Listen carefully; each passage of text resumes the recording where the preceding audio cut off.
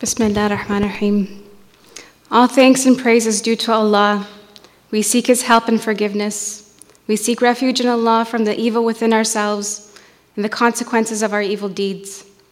Whoever Allah guides will never be led astray, and whoever Allah leads astray will never find guidance. I bear witness that there is no God but Allah, alone, without any partners, and I bear witness that Muhammad is His servant and His messenger. O you who believe, be mindful of God, as is His due, and make sure you devote yourselves to Him, to your dying moment. Bismillah ar-Rahman ar-Rahim. Today I want to talk about compassion, why it is so central to our deen, our tradition, and why it is the very thing that has been missing from the way that we address sexual violence and abuse. It is my favorite concept, my favorite word.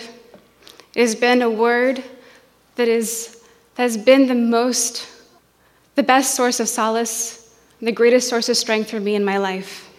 And rahmah, meaning compassion, is one of the most mentioned concepts in the Quran, and it is the most mentioned attribute of Allah subhanahu wa ta'ala, of God in the Quran.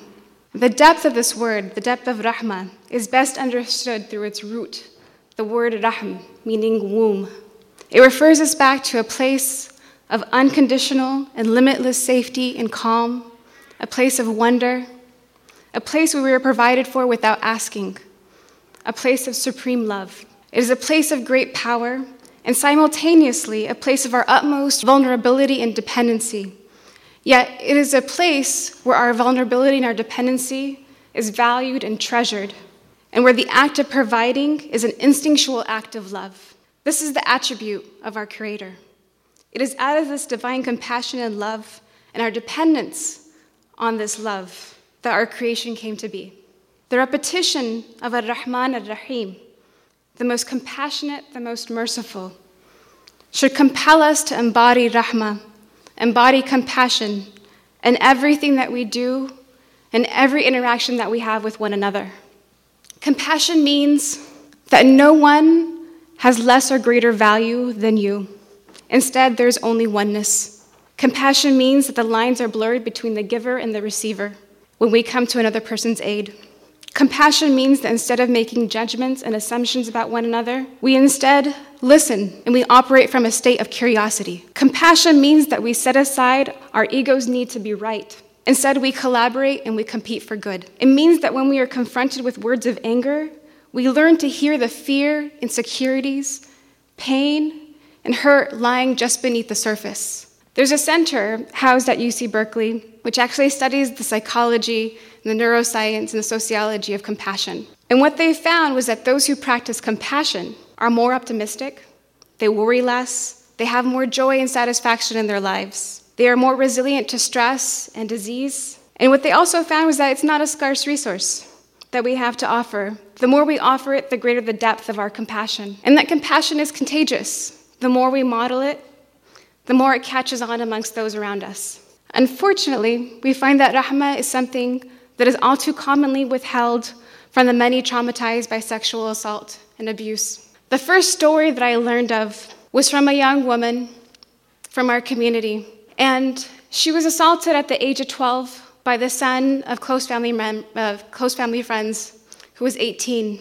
They were staying at their house for a few days, and one night she awoke to being sexually assaulted by this young man. It was the most terrifying and confusing incident that she had ever experienced in her life. And in the morning, she mustered up the courage to tell his mother, a woman who she adored tremendously, who she had grown up with. And immediately after she told her what happened, this woman turned on her in anger and immediately blamed her. She told her, "This is what happens to girls like you, girls who are too playful." And this young woman recalled, in the aftermath, walking into the bathroom and struggling to look at the mirror because she was too afraid that she would not recognize herself anymore. She was too afraid that what she would see reflected in the mirror was her own self-hatred, shame, and self-loathing. And just like that, the joy and the awe and the wonder that had previously characterized her childhood was stripped away from her. And it was replaced with a deep and persisting depression, panic attacks, anxiety, nightmares, and suicidal ideations. And she struggled for a very long time. Even through her 20s, in her mid-20s, she even decided to go to a trusted and prominent imam in her community. So she went to him and she told him of the sexual assault and how she still was haunted by it, how she still struggled. And after she told him, he sexually harassed her multiple times, and her world began to crumble all over again. And a few years later, she found out that she wasn't the only one. Other stories surfaced, other reports surfaced of sexual harassment and even assault. And then he was dismissed from his position as an imam and he fled the country. I know this story so well, so intimately, because this was my story. And through these experiences, I learned what it was like to be shamed and blamed, to be silenced, to feel powerless, to feel isolated and alone. And I also learned what it felt like to feel the intense fear and numbness that comes with losing hope and interest in pursuing life itself.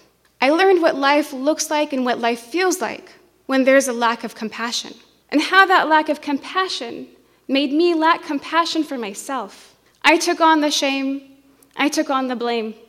And as much as I was devalued, I also devalued myself. And by no means am I alone. According to the Center for Disease Control, approximately 1 out of 4 women and 1 out of 6 men have experienced a form of sexual violence at some point in their lives, including but not limited to incest, molestation, rape, or even stalking. What that means right now in this room is that if it's not you, it's someone sitting next to you. And yet, when survivors come forward, we call them liars, even though the percentage of false claims is estimated to be a minuscule number in the single digits. And we also shame them and blame them. We tell them this is because they must have strayed from their deen. We tell them to stop causing chaos and disruption in our communities. We tell them to move on, to get over it, that we have bigger issues to deal with. And when we do this, we create an environment comfortable for perpetrators to keep perpetrating. We make it easy for them. And it wasn't until I started sharing my own story that I also came to know just how many survivors there were within our Muslim community, amongst our Muslim leaders, community members. And I also came to know and to have the certainty when walking into a room like this, that there have already been people in this room who have whispered in their hearts, in their chests, the words, "Me too."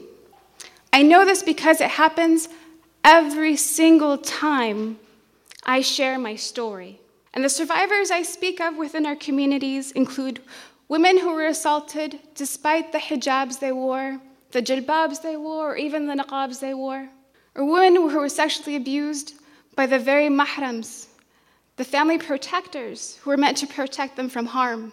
These are also boys, young men, who were raped by their Quran teachers or molested by an uncle or even a neighbor.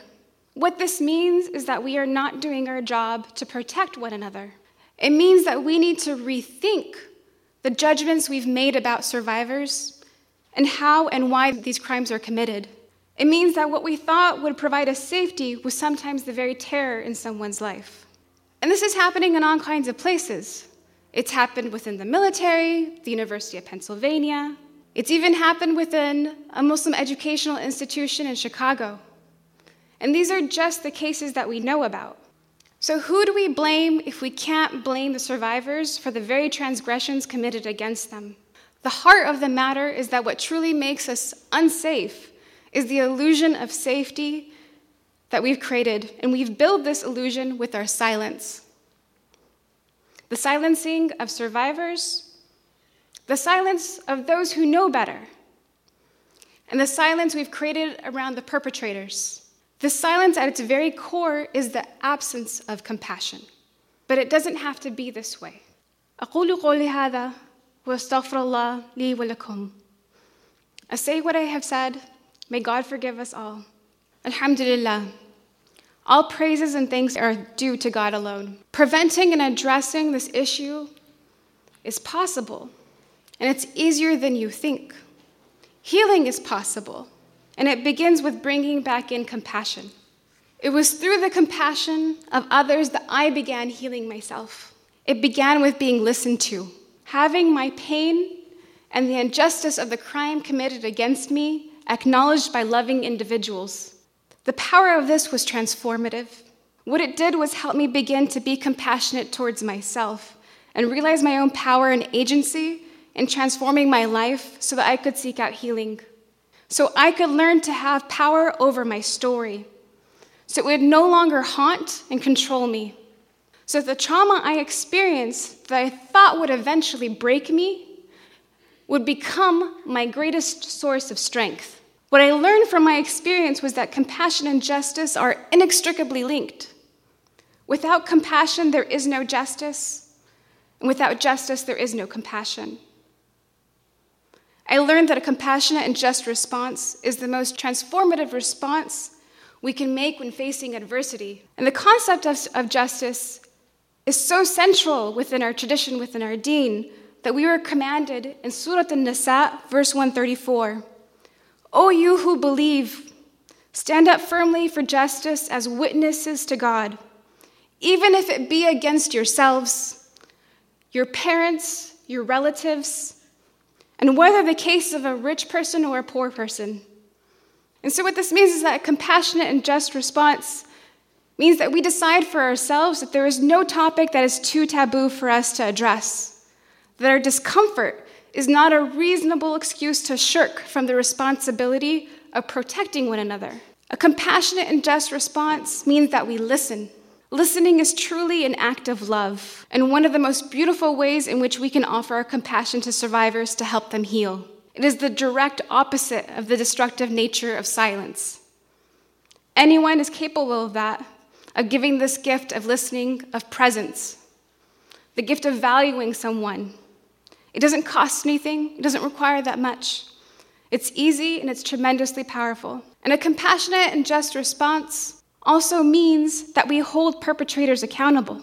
Again, even if it be against yourselves, your parents, or your relatives. This also means even if it be against your own institutions, your community leaders. It is an act of compassion for the survivors and an act of compassion to the community by preventing further harm.